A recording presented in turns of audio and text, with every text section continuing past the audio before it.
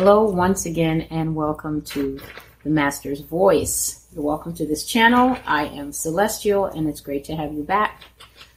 Today I am continuing with the prophecies about Russia. I said that I would try to get them out by theme. And so I said that I would not be making every single video, but I felt that I should make this one and another one that I'm going to put up after this, hopefully today. These videos take a lot of time and they take forever to upload. I did not know this. So let's go straight to the prophecy. This prophecy can be found on the blog, The Master's Voice. And this one was given January 9th of 2020. And it's entitled North. So I mentioned that whenever it comes to talking about Russia, God always uses this word north every time, enemy from the north, attack from the north, captivity from the north, literally speaking about, I guess, Russia's position right there at the top of the map. So let's go to it. The word of the Lord came to me a second time, saying, "What do you see?" And I said, "I see a boiling pot facing away from the north." Then the Lord said to me, "Out of the north, the evil will break forth on all the inhabitants of the land. For behold, I am calling all the families of the kingdoms of the north, declares the Lord. And they will come and they will set each one his throne at the entrance of the gates of Jerusalem, and against all its walls round about, and against the cities of Judah." This is Jeremiah chapter 1, verses 13 to 15. So I received at least the bottom part of this prophecy very often. Sometimes, even when I'm not blogging, even when I'm not sharing the prophecies, the Lord will bring back particular scriptures. For instance, one scripture that I get without ceasing, I get this scripture almost every single day. If not every day, I will get it every 2 days or every 3 days, but it comes several times a week, is Isaiah chapter 9, verses 11 and 12, when it's talking about the Lord bringing up the adversaries of a particular king called Rezin, who was a very proud king. And it always says, "I will bring up the adversaries of Rezin against him, and I will cause the nation to crumble." And for all that, the Lord uses this phrase all the time, brothers and sisters. It says, for all that, my hand is stretched out still. And this is a picture of, I will bring this punishment and that judgment. And despite all that, I am still not finished. I am still not done. My hand is stretched out still. If you can hear something in the background, that's the radiator. I waited forever for it to go silent, and it clearly has no intention of being quiet, so that's what's happening in the background. So we continue. This scripture speaks of the Lord calling for a great army to come against a certain nation for judgment. From the north, this army comes and will set up thrones, or powerful battlements, camps, sieges, and positions of rulership that surround this nation that God intends to punish. United States of America, this prophecy speaks about you and Russia in the future. So here is the prophecy. I'm going to read it out. "Speak to this king of the north. Call him to come for the spoil. The nation of Russia will attack and destroy the nation of America. It will be a blitzkrieg revolution, a sudden invasion, quick and relatively painless for the Russians." And this word that the Lord used, blitzkrieg, is actually the description of the type of warfare that Hitler used in the Second World War. It's a type of warfare that had never been seen at that time. It's just a quick punch to the system where you have sea and air and land support all at the same time. And the point of this kind of invasion is completely to bewilder your enemy, to set them back. Like, they're everywhere. It's to give the impression, like Gideon in the Bible, that you're surrounded and that you don't have a chance. So it says that this type of invasion that they've planned will be quick and painless for them. But the Americans will suffer great losses, primarily because even up to the day of invasion, hear this word and please mark it in your spirits because God keeps saying it. Up to the day of invasion, we will not know that there is an attack planned. We will not know that there is an attack coming. Up to the very day of invasion, they'll have no clue that they're about to be attacked. America will be sleeping, literally and figuratively, bundled up in bed against the cold as Russian boots hit the ground. The king of the north excels in cold weather, America. You, however, do not. Russia has tactical advantages in snow. It is her old friend, but it is not your friend, America. When it snows, you go into hibernation, but the bear that is coming is very used to snow. Therefore, she will strike you in her moment of greatest advantage. Prepare for your winter wars, for the king of the north is coming. This is the word of the Lord.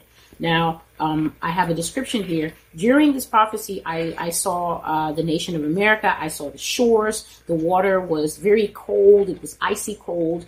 And I saw huge ships landing on the shores of the nation. And Russia also came up from the water, literally.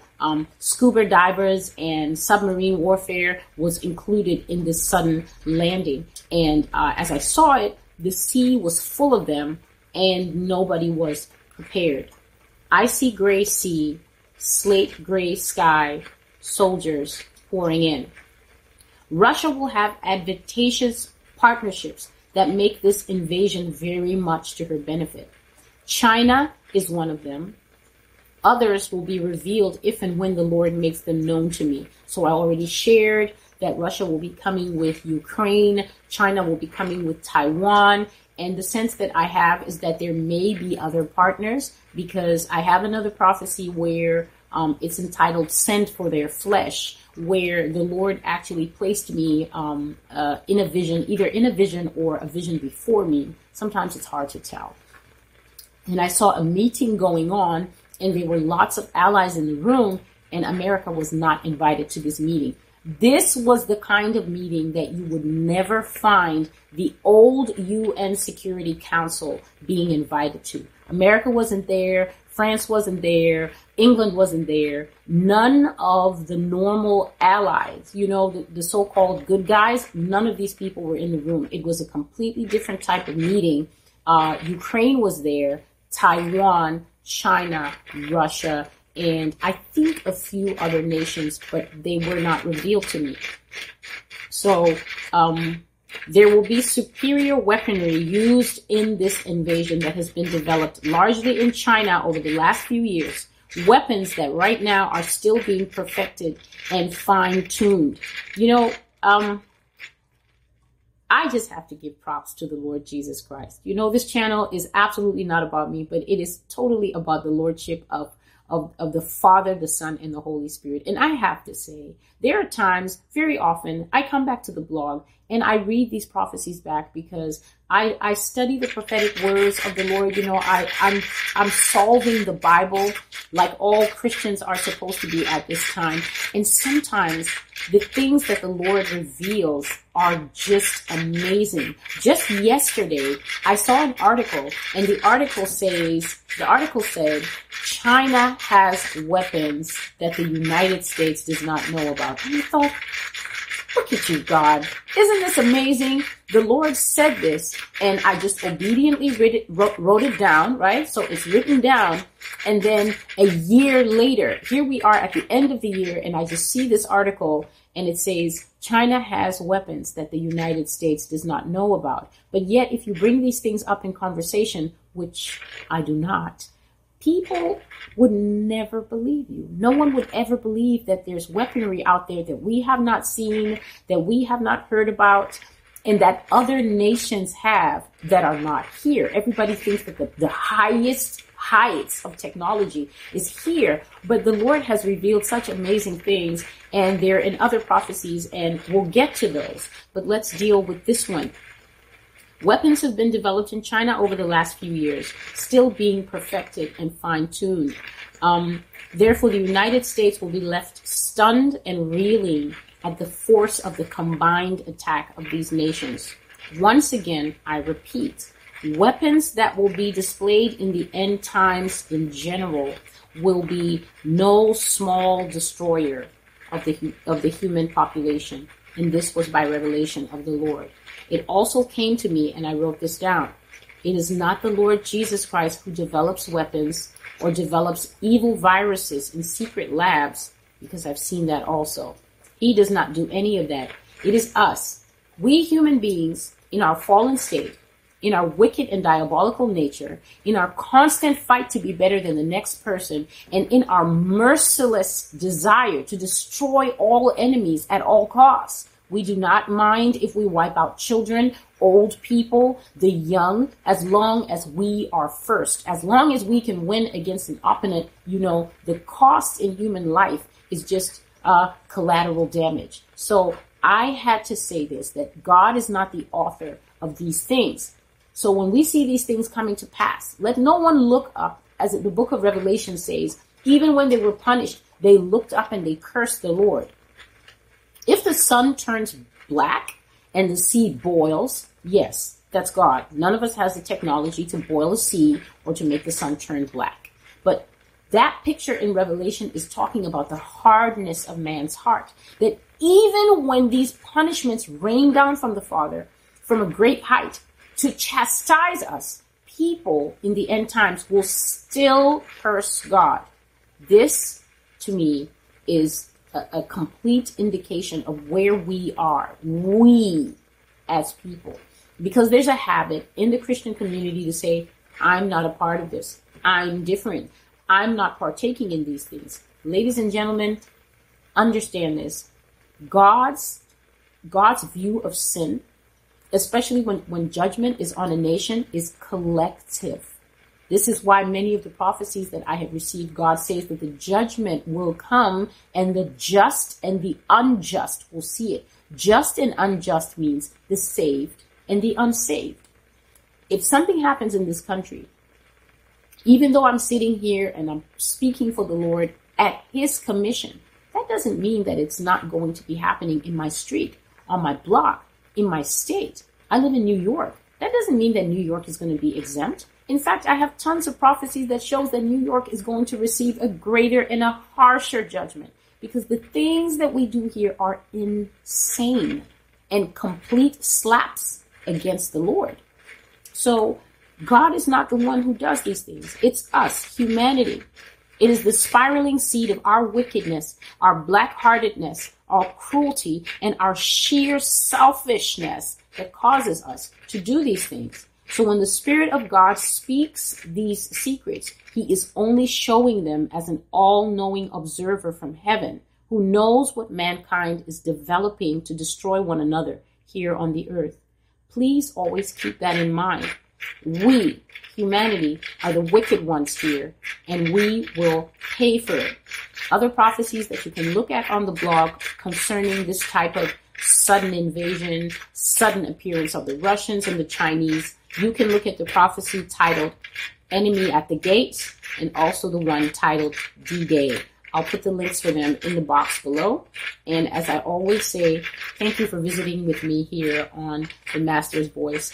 I'm Celestial. Let's take these words of the Lord to heart. Let's take them up in prayer. Brothers and sisters, the church is, I see us as a ring.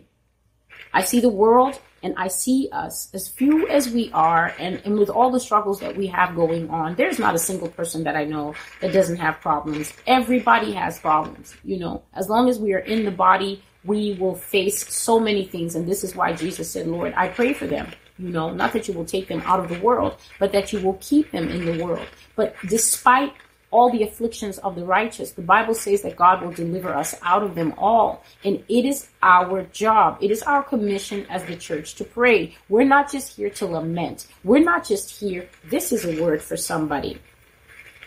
We're not just here to pray for God to snatch us out of the rapture. If anyone's been reading Celestial's blog for even 5 minutes, you will know how I feel about that. I feel, and the Lord always communicates to my spirit, that it is a very quitting, it's a very quit-worthy thing to keep saying, oh Lord, to the skies, to the skies. I see that on the internet so much. Christians have just opted out of life.